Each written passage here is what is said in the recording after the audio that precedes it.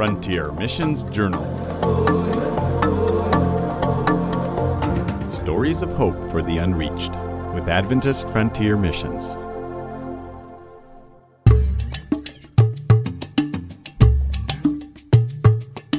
Hello and welcome to Frontier Missions Journal.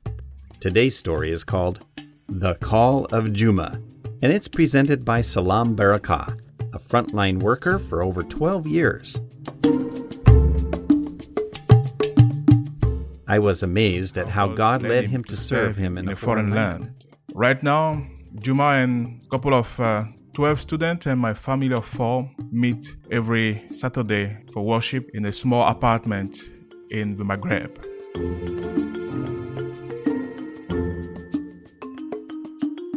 Juma is from a West African country like me. Before becoming a Christian, he was having a wayward life, smoking, drinking, drug, having all the pleasure that this world can offer. He was always involved in fighting, stealing, all the bad stuff you can imagine that young people can be involved in, to the point that his Muslim father disowned him. And it was a disgrace to the family. And in that culture of shame and honor, a parent cannot afford to keep a son like that. So he has to officially disown him, tell the family, the friends, from today on, Juma, your nephew, your cousin, your son. In Africa, the son belongs to the whole community, the whole family, extended family. He's no more my child. I disown him.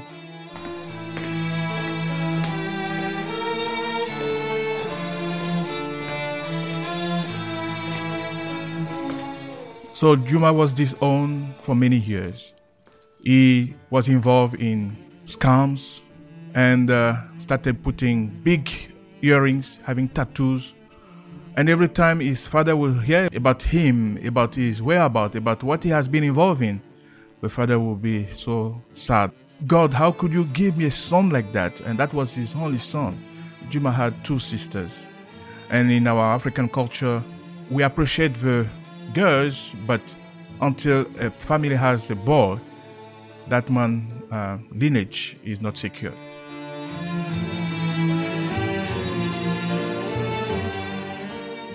So Juma's father was so disappointed, so mad at God, and he couldn't believe with all his commitment, its pious life, its religious engagement, God could give him a son like that. So Juma went to different countries, being involved in scams, in prostitutions, in drugs, arrested many times by the police, escaped, involved in shootings, robbery, armed robbery, and etc. But God has a plan for everyone, even the saddest sinner. We all have our stories, and Juma's own was very touching. Juma hears one day, when he was in another country in West Africa, that his father is on his sick bed, dying, and looking for him. So he got the message from his sister. Juma flies to his home country.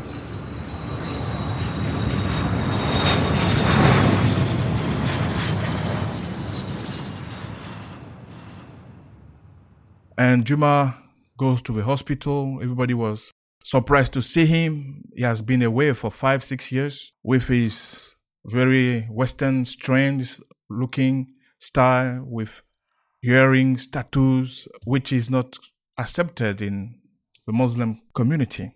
But people accepted him and in the hospital room to see his father. So Juma stands by his father's bed.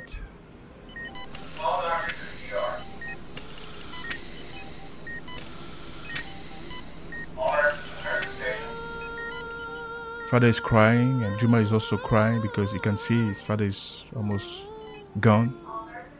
And Juma tells me that he remembers only 3 questions the father asked him. My son, you know you are no more my son. but you are here. I asked for you because I have 3 questions that I would like to hear answers from you before I die. So Juma looked at his father and said, Father, you are not going to die. I'm here.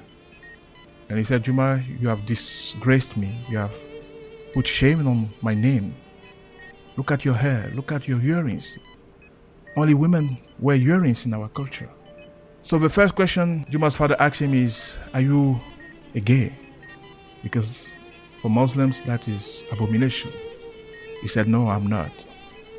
Did you kill anybody to steal his money? That was the second question Juma's father asked him.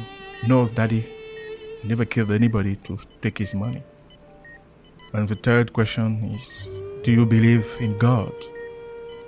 In a God, a creator God, the only one creator God. He said, Father, I don't attend church, I don't pray, but I believe in God.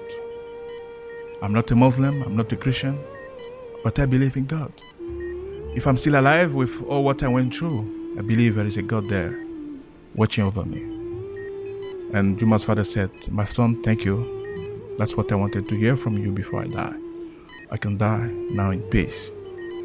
Juma was holding his father's hand. He told me, when the father started having some seizures and they were calling the nurses, he had a strong breath, and Juma said his father died holding his hands.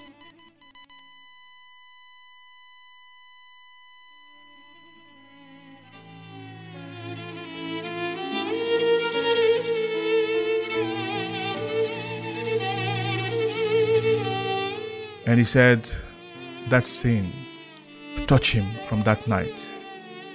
Everybody was trying to comfort him, but he said he was crying more than any other relative in that hospital room.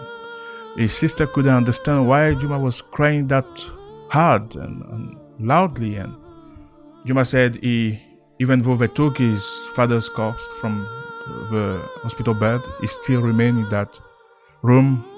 Nurses had to force him to get out. But his life changed after that experience, to the extent that he was hearing literally God speaking to him.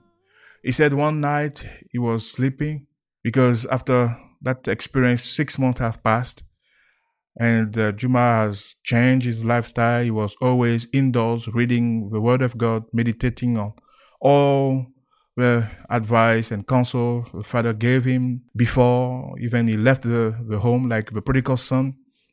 And he said he got to a point that he really wanted to do God's work, and God was talking to him literally. So that is where Juma and I, we connect. We are in the Maghreb, and Juma also moved in the Maghreb 2 or 3 years ago. We've been there just 4 or 5 months. And Juma tells me that one day he hears literally God telling him to just stand and go out, that somebody needs him. And this is a country very welcoming, known for tourism. Tourism is one of their major source of economy, of income of the government. So you have Western tourists everywhere on the street, especially in the town where we are. And Juma knows that God has a special mission for him when he hears clearly his voice like that. So Juma obeys, gets up, like Abraham said, Lord, where do I go? He hears a voice, turn right. He does that, turn left. He does that. And Juma sees a crowd by a bus station. So these are Maghrebins for most of them, because Juma is a black sub-Sahara African like me. And in the Maghreb, most people are white from Arab descent. And we have that cultural inferiority complex. But upon God's call, Juma goes close to the crowd. He hears people yelling, and he can feel confusion. And he tries to find out what is happening. And he sees a young Maghrebian girl on the ground, screaming, agitated, rolling. And people are saying it is epilepsy, it is seizure, it is asthma, it is this and that. And boldly, Juma tells the crowd, please, don't call the ambulance. Don't touch her. I'm here to pray for her in the name of Jesus Christ. And Maghrebans look at him and everybody is confused and astonished. What is he talking about? But Juma is so confident that he rushes to the girl. He puts his hands on the girl and said, Lord Jesus, you asked me to come out, to just walk, and you led me to this direction. And here is your daughter, this child of yours, and I'm sure you have sent me to pray for her in the name of the Lord Jesus Christ. And he tells in front of that crowd waiting for the bus, I want to pray for this girl in the name of Jesus Christ. And the Lord Jesus Christ will heal her, will restore her health, and you will see. And when Juma tells me that part of the story, I am deeply moved because I believe that's what God has called us to also be, to be his agent for prayer and healing among our Maghreban friends from Arab descendants with that Muslim culture that believe in Isa al-Masih, the messenger blessed by God with the Holy Spirit to do miracles according to Surah 2, verse 253. That's Surah Al-Imran, no, Al-Baqarah, not Al-Imran.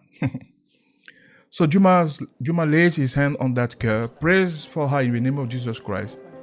And lo and behold, God answers the prayer, and that girl is back to her senses. She stands. She thanks Juma. Everybody looks at Juma. And what everybody can remember is the prayer in the name of Jesus Christ, our Lord and Savior.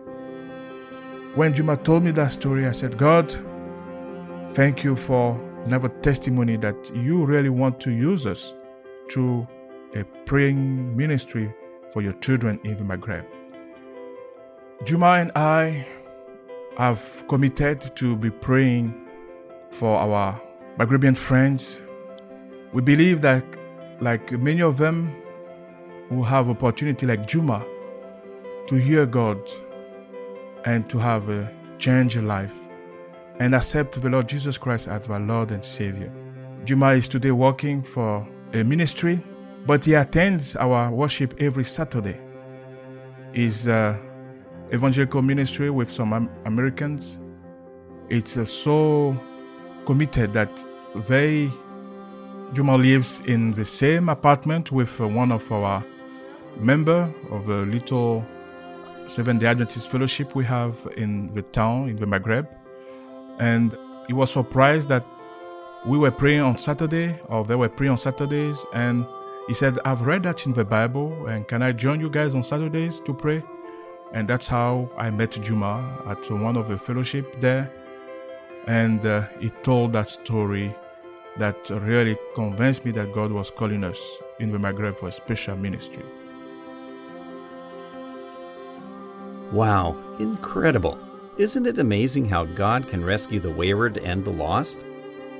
Even those who have had their parents turn back on them, God has not lost sight of. It's important that we never abandon one another, just like our Heavenly Father would never abandon us. Ever. If you want to reach out to us, find us on afmonline.org to learn more about praying for our missionaries, lending a helping hand with resources, or becoming a missionary yourself. That's afmonline.org. Thank you, friends. Tune in next time for another exciting episode. And as always, God bless.